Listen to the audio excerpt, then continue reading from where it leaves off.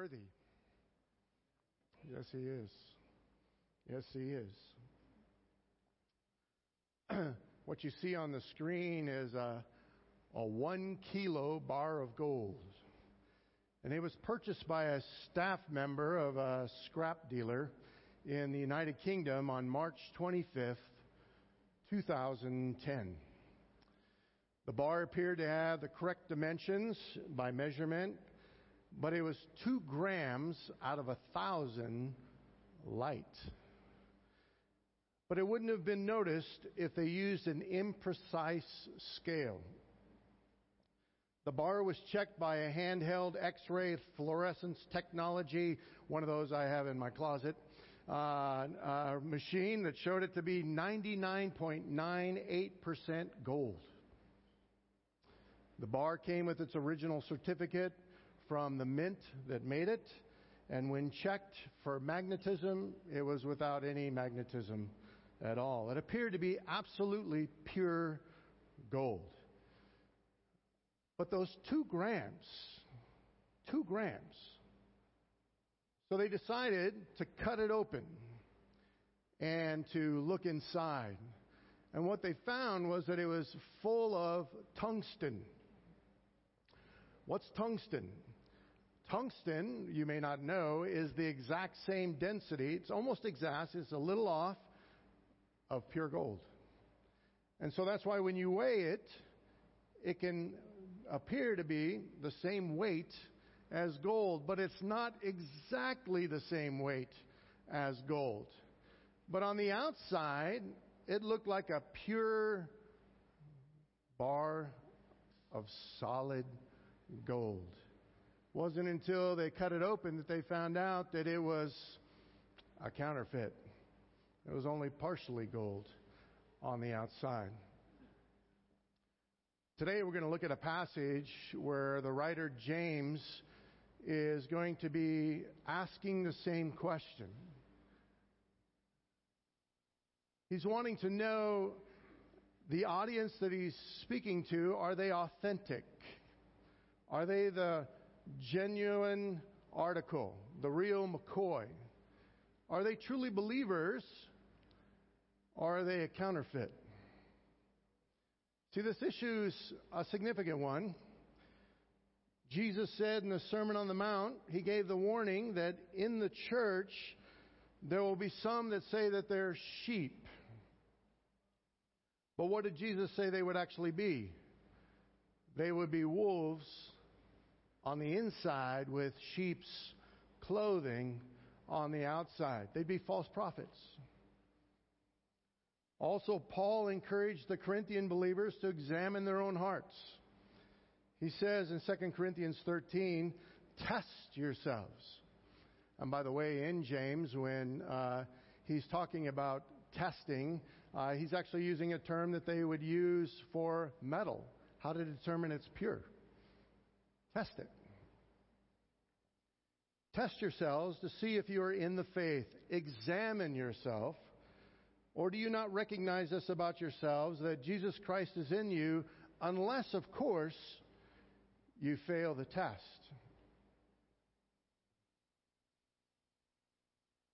Jesus and Paul were concerned that there might be some who were in the church thinking they were the genuine article, but they were not.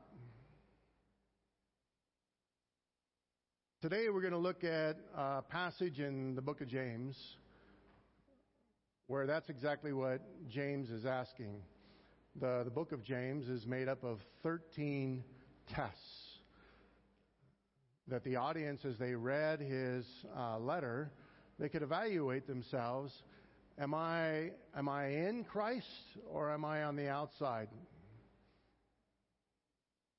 So if you would turn with me to James chapter 3. We'll look at one of the 13 tests that's in the book for a person to evaluate, to examine themselves, to test themselves. Are they in the faith? James chapter 3, starting with verse 13. Who among you is wise and understanding? Let him show by his good behavior his deeds in the gentleness of wisdom.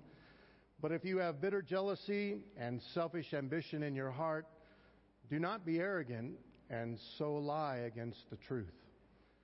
This wisdom is not that which comes down from above, but is earthly, natural, demonic. For where jealousy and selfish ambition exists, there is disorder and every evil thing. But the wisdom from above is first pure, then peaceable, gentle, reasonable, full of mercy and good fruits, unwavering, without hypocrisy. All the seed whose fruit is righteousness is sown in peace by those who make peace. James is asking his audience a very ancient and spiritually important question. The typical Jew knew what James was asking. You and I may be not sure. Who is wise and understanding? Where did that phrase come from? What did that mean to the typical Jew? What was James asking them to evaluate and answer? And how would they answer that question? To understand where this concept of wisdom and understanding comes from, we have to actually start at the first known letter of Scripture, the book of Job. It's probably written before Moses. The law of Moses, probably more around the time of Abraham. And God is answering Job in chapter 28 of Job. And Job has lots of questions as to why he's gone through the travails that he has. And God is answering him. And this is what he says in Job chapter 28, starting in verse 12. But where can wisdom be found? And where is the place of understanding? And then he goes on to describe that, talk about gold and silver, and that you have to go down into the depths of the earth to find it. And it says, wisdom is not found there. Understanding is not found there. And he mentions all these places. Where is it? Where do you go to find wisdom and understanding? And then God says in verse 23, God understands its way, and He knows its place. See, man looks, doesn't know where to find it. Where do you go? Can't go down to the local grocery store. Can't do a drive-through restaurant. Where do you go? But God knows where wisdom and understanding is. And notice what He says in verse 28. And to man God said, behold, the fear of the Lord, that is wisdom. And to depart from evil is understanding. So Job is recording what is recorded here in the story of Job, stated by God. He defines for us what wisdom is. It's to fear the Lord. He explains what understanding is. That's to know what evil is and the choice to avoid it.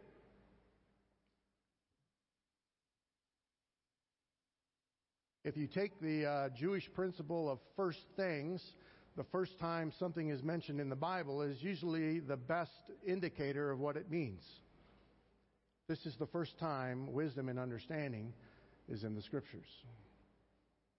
Wisdom is the fear of the Lord. Understanding is avoiding evil. He's asking, James is referring back to an ancient question and an answer that God gives when James is asking the Jews who are dispersed outside of Jerusalem, are you wise? Do you fear the Lord? Do you avoid evil? Moses elaborates on this theme. He's in his sermon in Deuteronomy, and they're just about the second generation to go into the promised land. And he's He's challenging them on how are they going to live when they go into the promised land. And if you look at Deuteronomy chapter 4, this is what he has to say. Moses says, "See, I have taught you statutes and judgments, just as the Lord my God commanded me, that you should do thus in the land where you're entering to possess it." Here's the key, verse 6. "So keep and do them." So keep and do them, for that is your wisdom and your understanding in the sight of the peoples, who will hear all these statutes and say, "Surely this great nation is a wise and understanding people." So Moses doesn't just mention that it's the fear of the Lord and it's avoiding evil.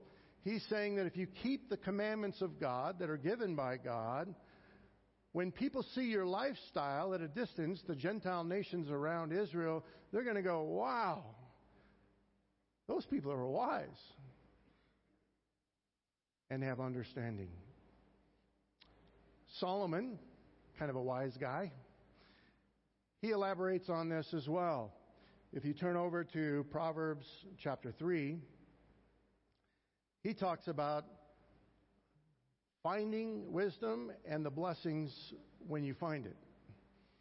So he adds to what Job had to say and what Moses informed us. Proverbs chapter 3, starting with verse 13. It goes all the way to 26, but I'm going to stop short of that due to time.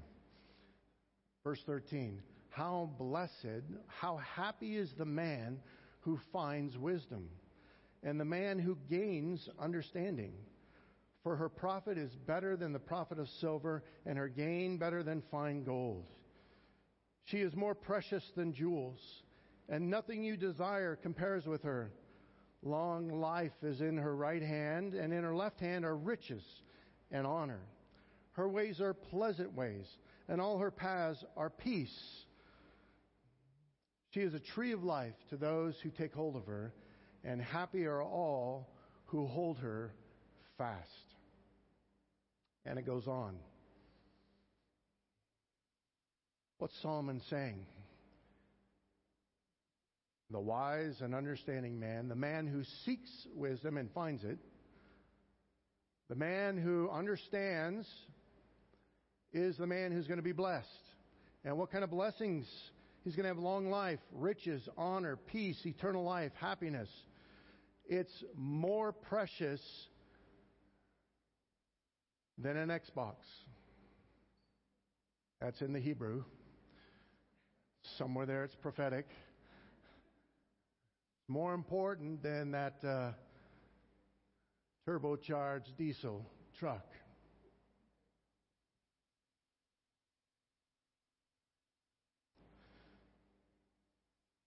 So based on the Old Testament, what Job had to say, Moses and Solomon, here's what wisdom and understanding means to the typical Jew. It's someone who's found wisdom, meaning they truly fear the Lord. They know that He's their creator and He will be their judge. And they want to be right with Him. And that's why they fear Him. They have gained understanding. They truly know and they turn away from evil. A nice, good Greek word we might use today is repent. Repent. Turn away from evil. They know and they keep the law of Christ, so that those who are watching would judge them and their fellow believers as a wise and understanding people. So as James is writing these believers who are outside Jerusalem, they've been scattered, he's asking them, are people going to look at your life and be able to say, because they keep the law of Christ, those people are wise and they have understanding? Do they experience blessing because they're convinced that Jesus and His gospel is more profitable than gold? It's more precious than jewels. Nothing compares. It gives long life. Its ways are pleasant. It leads to peace. It's a tree of life to all those who embrace her. And those who keep wisdom will have discretion, discernment. And they will walk securely. Their foot will not stumble.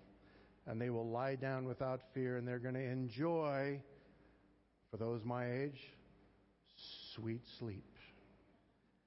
And there's no CPAP in the parenthesis here. The second part of this passage that I'll teach on in 3 weeks, we're going to look at those who are wise and understanding. But it's implied in this passage, there's a second question here. Who is it that's not wise? And who is it that does not have understanding? See, there's two answers here that James gives. And today that's what we're going to look at, is who are those that are in the church? See, he wrote this letter to Jewish believers who are in the church. So he's talking to two sets of people.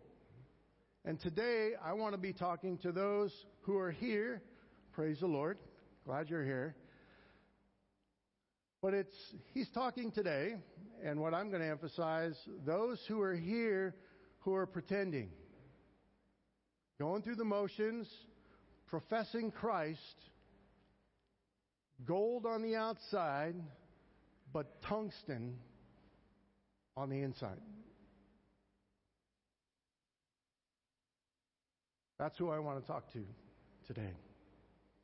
So let's reread James 3, starting with verse 13 again, with that mindset. Notice he's answering two questions here, even though he asked one. He answers for those in the positive and for those in the negative. Who among you is wise and understanding? Let him show by his good behavior his deeds in the gentleness of wisdom. But, the but. But if you have bitter jealousy and selfish ambition in your heart, do not be arrogant and so lie against the truth. This wisdom, notice he's going to talk about a different kind of wisdom. This wisdom is not that which comes down from above, but is earthly, natural, demonic. For where jealousy and selfish ambition exist, there is disorder and every evil thing. James makes it clear in this passage when he says, among you, that there are two types of people that are among you. And he addresses both. So the first point, if you're taking notes this morning, the first point is that pretenders deceive themselves and they deceive others that they're Christians. Pretenders deceive themselves and they deceive others that they are Christian.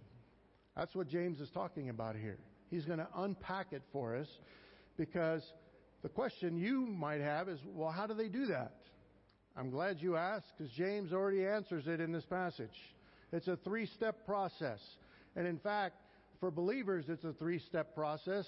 And for those who are in our small groups, it just fits the K, the F, the C, and the A. It's perfect. What do you know? How do you respond in faith? How does that impact your character? And then how does it impact your behavior and your actions? That's what we're going to see in this passage for both types of wisdom. So it starts with professing faith in Christ. That's how it is. So it starts with, how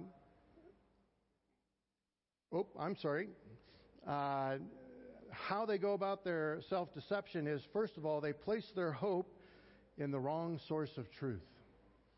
You'll notice in verse 18 there, he talks about the seed of whose fruit is righteousness. So the picture of what seed, what kernel of truth do you believe? There's two types of seed that are here in this passage. So it first starts with putting their hope in the wrong source of truth. They picked the wrong kernel of truth. And then what happens because of that, their heart becomes captivated by those lies, those deceptions, and it begins to change who they are on the inside. So, what's the wisdom? That's what they know. They put their faith in that. That's their hope. And then all of a sudden it begins to change their heart. And then out of their mouth, out of their behavior, out it comes. That's why we use the KFCA in our small groups. This is how it works. It's all throughout Scripture. This is the sequence by which we live.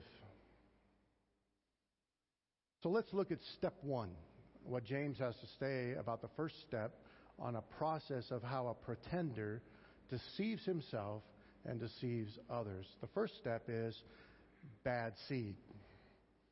He swallows the bad seed. What do I mean by that? The pretender embraces earthly, fleshly, and demonic wisdom. He swallows the bad seed. He embraces, key word, he embraces earthly, natural, and demonic wisdom. That's where it starts. This wisdom is not that which comes down from above. So James makes it very clear. This isn't coming from heaven. This is coming from here and from down here. Okay? He's trying to make that very, very clear. What does he mean when he says earthly, natural, and demonic? What does that mean? Let's unpack that. The first one is earthly. The word means to belong to the earth or rot in men upon the earth. Jesus used the same word in John chapter 3 when he said, I told you earthly things and you did not believe. How will you believe if I tell you heavenly things? Worldly wisdom is simply limited to what man can discern or discover from the material world or matter, time and space. It's limited by his own finite and sinful mind. So God, his revelation, and angelic beings have to be dismissed. So when push comes to shove, the pretender, this is the key. When push comes to shove, the pretender will seek out counsel from any friend, any website, any opinion poll, any blogger or philosopher that strokes or reinforces their own pride, their own arrogance, their own self-interest, and their selfish ambition. They're looking for someone to tickle their ears.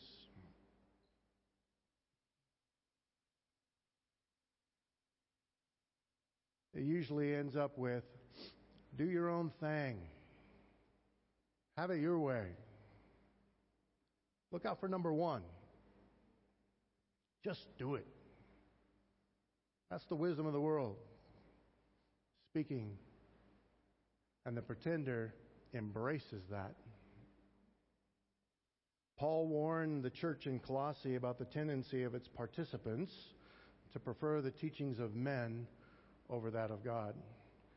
Colossians 2:8, he said, see to it that no one takes you captive through philosophy and empty deception, according to the tradition of men, according to the elementary principles of the world, rather than according to Christ. Notice, Paul said, philosophy is an empty deception, and that it captures our hearts. See, James is saying exactly what Jesus said, exactly what Paul said. Jesus warned his apostles when he was talking about the spiritual leaders, the Pharisees, that they were spiritually blind and not to follow their man-made rules that they had created and then tried to present them to the children of Israel as if they were doctrines of God. He says, you hypocrites, rightly did Isaiah prophesy of you. This people honors me with their lips. See again, typical pretender. Say the right things. Honor me with their lips, but their heart is far from me. But in vain do they worship me, teaching as doctrines the precepts of men. They are simply blind guides of the blind. And if a blind man guides a blind man, both will fall into a pit.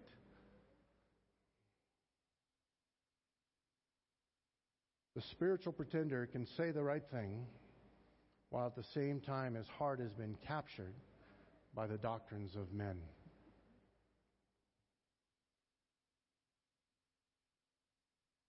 The second way that a pretender is deceived and deceiving others, another way that he's embracing the wisdom of this world, is it says it's natural wisdom. Natural. What does that mean? It relates to anything that's fallen, anything that has to do with the body, and it actually has a lot to do with the sensual nature of man, which is contrasted with the spiritual nature of a genuine believer.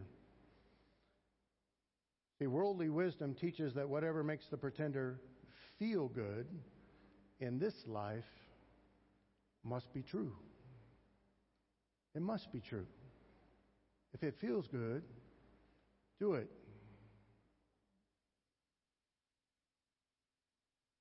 This is what Paul had to say about the gospel he preached to the church in Corinth. And my message and my preaching were not in persuasive words of wisdom, but in demonstration and in the Spirit and of power, so that your faith would not rest on the wisdom of men, but on the power of God. But a natural man does not accept the things of the Spirit of God, for they are foolishness to him, and he cannot understand them, because they're spiritually appraised. But he who is spiritual appraises all things. The natural man cannot appraise spiritual things. Jude warned about false prophets who would be motivated by lustful desires. So the reason that they were telling falsehoods is they were believing falsehoods. They had already embraced the philosophy of this world and were sharing it with others. That's what false prophets do. Jude, verse 17 says, "But you, beloved, ought to remember the words that were spoken beforehand by the apostles to our Lord Jesus Christ. And they were saying to you, in the last time there will be mockers, following after their own ungodly lusts. They are the ones who cause divisions, worldly minded, devoid of the Spirit." Worldly minded, devoid of the Spirit. Notice what Jude is saying here is exactly what James was saying. False prophets will first embrace worldly philosophy and have no spirit. Their hearts will be full of ungodly lusts, and then they will cause division in the church. That's how it works. 3-step process.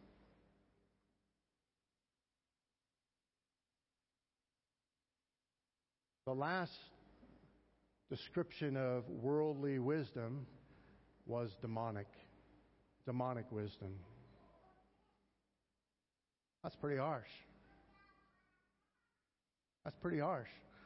Not many people wake up and say, I'm following Satan today, and I'm a Satanist. Not many people wake up that way. But James is making it very clear, you only have two choices. You either make a decision to be wise and understanding, embracing, fearing God, or you're going to be a part of the enemy. And that wisdom that you're going to believe has one origin. See, rebellion began where? It began among the angels, and then where did it begin here on earth? It was in the garden, right?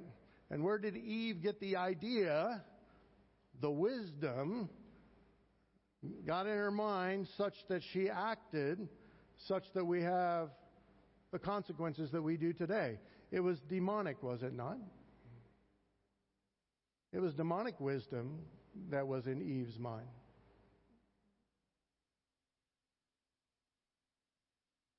In the church, the pretender will bounce from friend to friend, counselor to counselor, pastor to pastor, church to church, until he finds one that supports and reinforces the desire of his sinful heart, which is contrary to the clear teaching of the Word of God. That's how it works. I have to feel comfortable. Paul warned Timothy of the same problem. He said that there'll be those who don't endure sound doctrine. Can't handle it.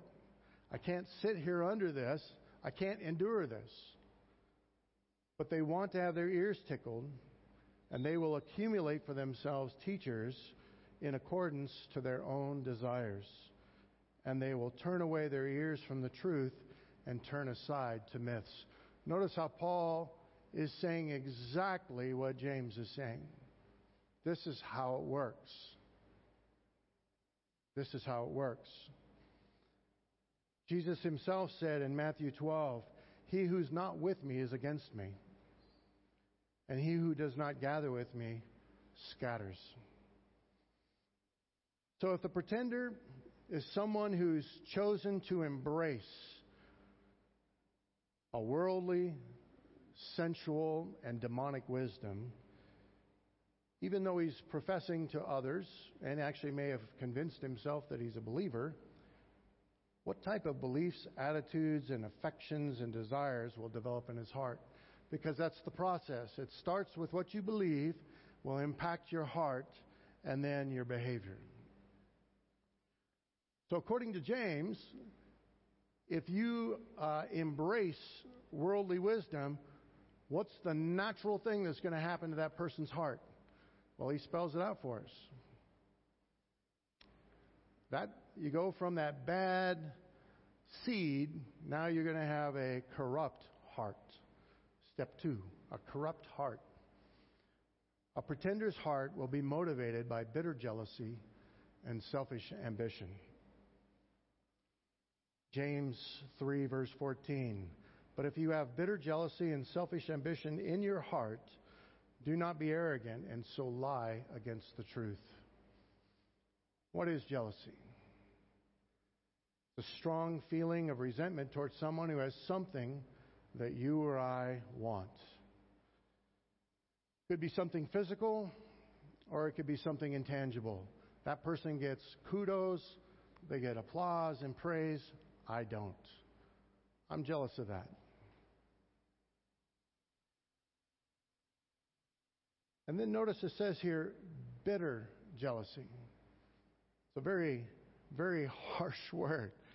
It talks, as it's talking about the attitude here that goes with jealousy, it's an attitude that's harsh, sharp, and destructive toward other people. Notice, bitter jealousy. I'm not just jealous, I'm angry. I'm harsh.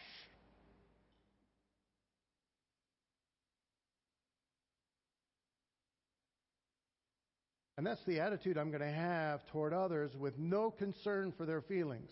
Because see, what happens is when I want what I want, everyone else is just in my way. And I'm going to become very, very bitter.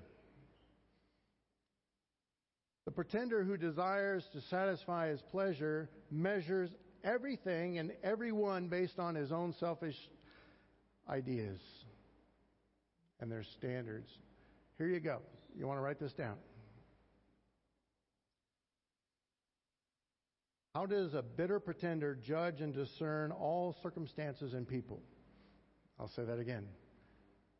How does a bitter pretender judge and discern all circumstances and all people? Very simple. There's 2 ways.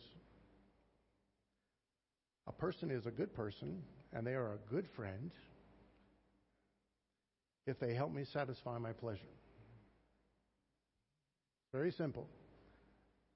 When they say, "Oh man, he's a great friend," that just means that person allows them and encourages them to get what they want. That's why they're a good person. Now, what's a bad person or a bad friend? based on the first definition. That's what happens to pastors, right? They're the ones who say, you know what, you really shouldn't be doing that. I hate the pastor. That's when parents go to their teens and they say, you know what, that's not a very wise decision. I hate my parents.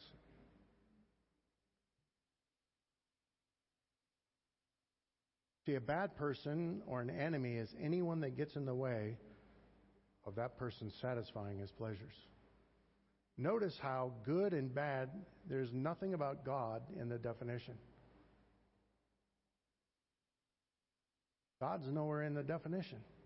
Good and bad is just who helps me get my ability to gratify myself, or who's in the way of me gratifying myself. That's where the bitterness comes in. I've got a goal, and it's selfish, and anyone that's in the way, there's going to be a little conflict.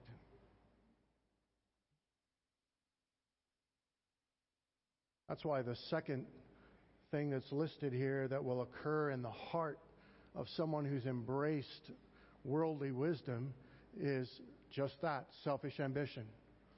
It actually was used in classical Greek to explain politicians.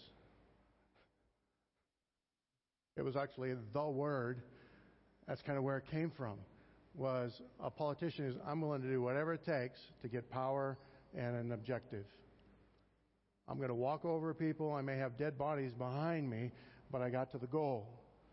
That's what this word selfish ambition came to mean.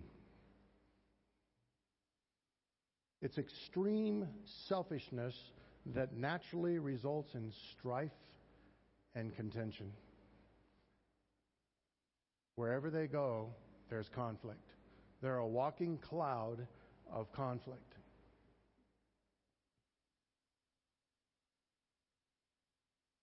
That's actually inherent within the definition, because when a person is so focused on themselves, they will cause strife and contention.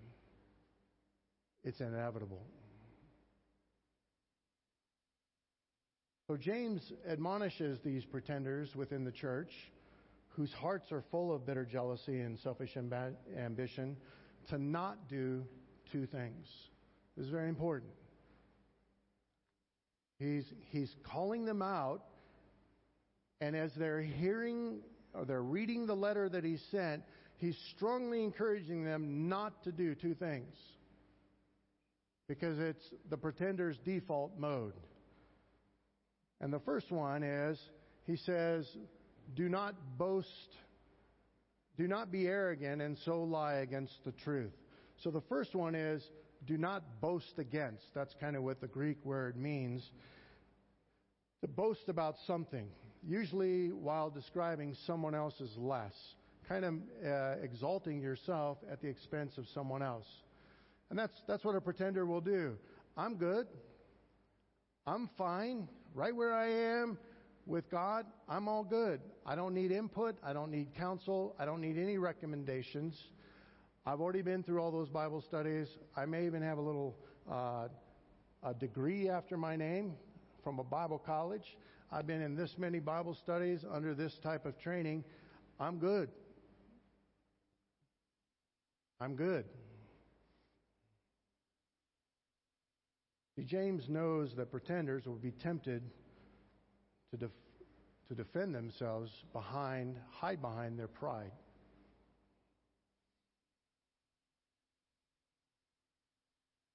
But notice the second challenge he says, do not lie against the truth.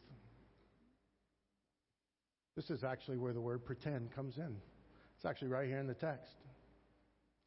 The Greek word for to lie literally means to pretend. That's what it says. Okay, guys, now that you've heard, you're being challenged on where you are, stop pretending. This verb is usually used for lying, saying things to please people even though your desire is different, or you behave in a particular way because you're trying to deceive. The whole purpose of this verb is to deceive, whether it's through actions or through words. James is saying, stop. Stop.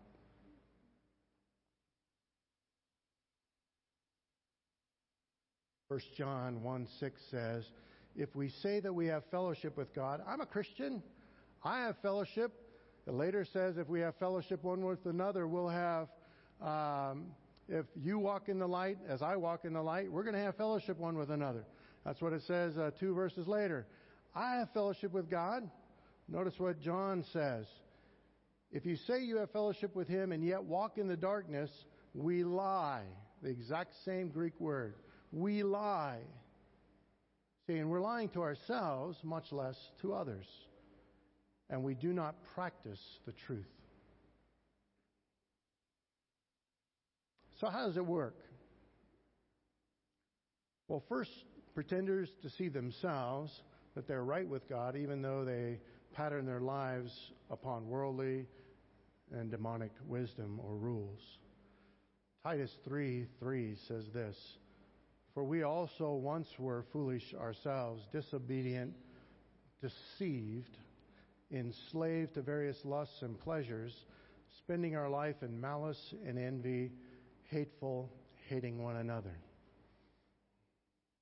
Notice what he said there, deceived, enslaved to lusts, and a life of malice and envy, bitter jealousy.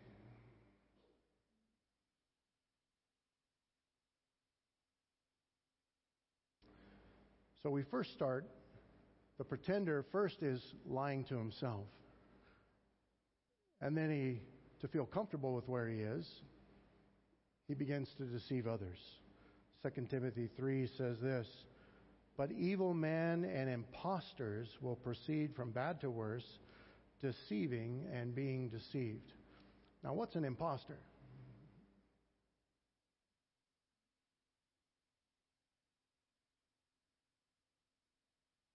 It's someone who's pretending to be one thing, but there's something else.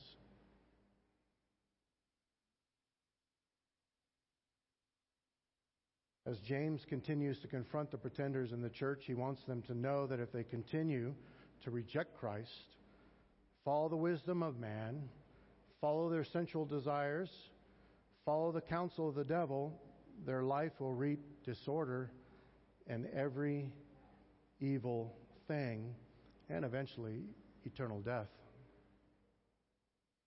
That brings us to the third point of the three-step process. Starts with bad seed, and then it corrupts the root, and then we end up with rotten fruit. Rotten fruit. That's what it says here in James.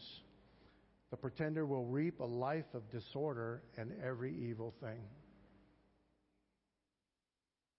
That's what's going to happen.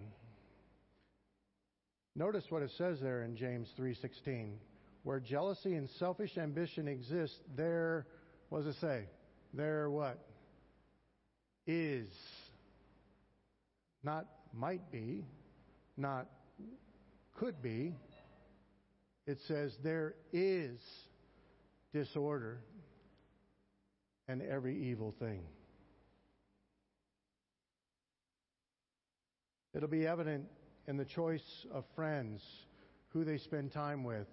It'll be evident in the source of truth that they invest reading and listening to, the counselors that they seek out for critical advice, the priorities, the values, the convictions that they hold, how they spend their money, how they earn money, the choices they make regarding life's most important decisions. Their sinful choices based on worldly wisdom will repeatedly result in disorder and every evil thing. When I do counseling, it happens all the time. People will come in and they think, well, if just this scenario were changed, variable A in their life, everything will be good. And as they tell me their story, I'm pretty decent at math. And I notice there's only one common denominator in their whole story. And what's that? Them. See, when it's in your heart, because you've embraced falsehood, you now have selfish ambition and bitter jealousy in your heart. Wherever you go, it's the one thing that the 12-step program I would agree with. Wherever you go, there you are. And there's a cloud of chaos following you.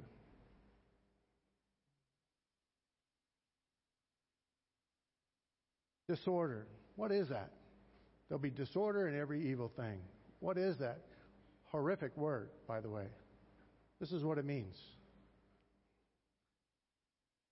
Instability, state of confusion, disturbance, to rise up in open defiance of authority with the presumed intention to overthrow it,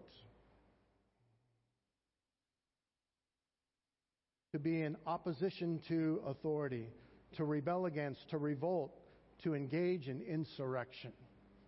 Notice, that's what James is saying is going to be the natural fruit of a pretender. Pretenders will eventually experience instability and confusion in their own soul and in all their relationships. Anxiety, doubt, feeling overwhelmed by life circumstances will be the natural result of the pretender being double-minded or two-souled. Notice what a pretender has to do.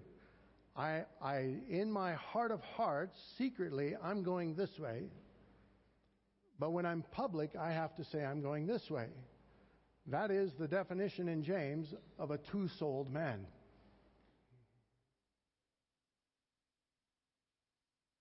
That's a two-souled man. And that's why when James says if that man asks for wisdom, what did he say? They will never get it. Because they are unstable in all their ways. They're two-faced, double-souled. This is what a commentator said about the double-minded man. Although he claims to be a believer, his actions reveal he's an unbeliever. When he goes through a severe trial, he turns to human resources rather than trusting in the Lord for answers and for help. Or he becomes bitter and resentful and seeks no help at all. He does not renounce God, but he acts as if God doesn't exist, doesn't care, or isn't capable of delivering him from trouble. He knows something of God's Word and of God's love and grace and providence, but he refuses to avail himself of those divine resources. Or as we say, he's a practical atheist. Jesus said it this way, no one can serve two masters. For either he will hate the one or love the other, or he'll be devoted to one and despise the other. No man can serve two masters. That's why there's instability. They're trying to put their feet on two sides.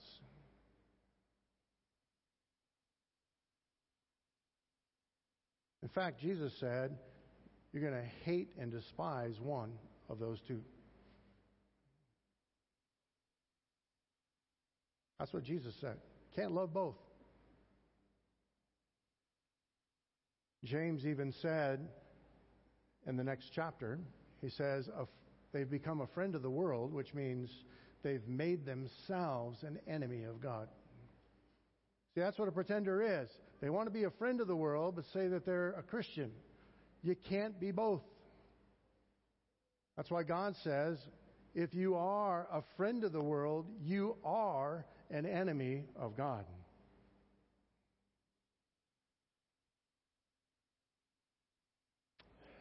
Let me sum up with this.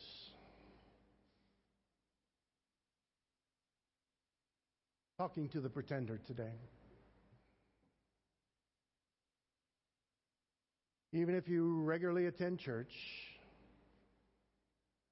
while you're secretly rejecting Jesus, you publicly pretend that you're a follower of Jesus, but you've chosen to follow a counterfeit wisdom.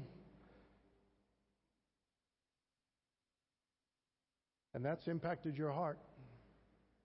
And the desires of your heart are not honoring to God. And it's hurting people. And that's why the words that are coming out of your mouth and the actions and the behaviors that are coming out of you, that is what will come out. Because that's the seed that is there that has been sown. And the root of that heart will bear. And that's what Jesus said. You will know them by their fruits.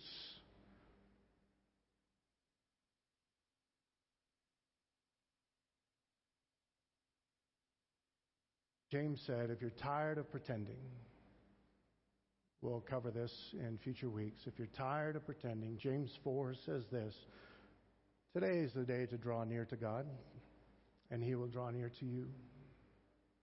Cleanse your hands, you sinners. Purify your heart, you double-minded. Today's the day for salvation. Let's pray.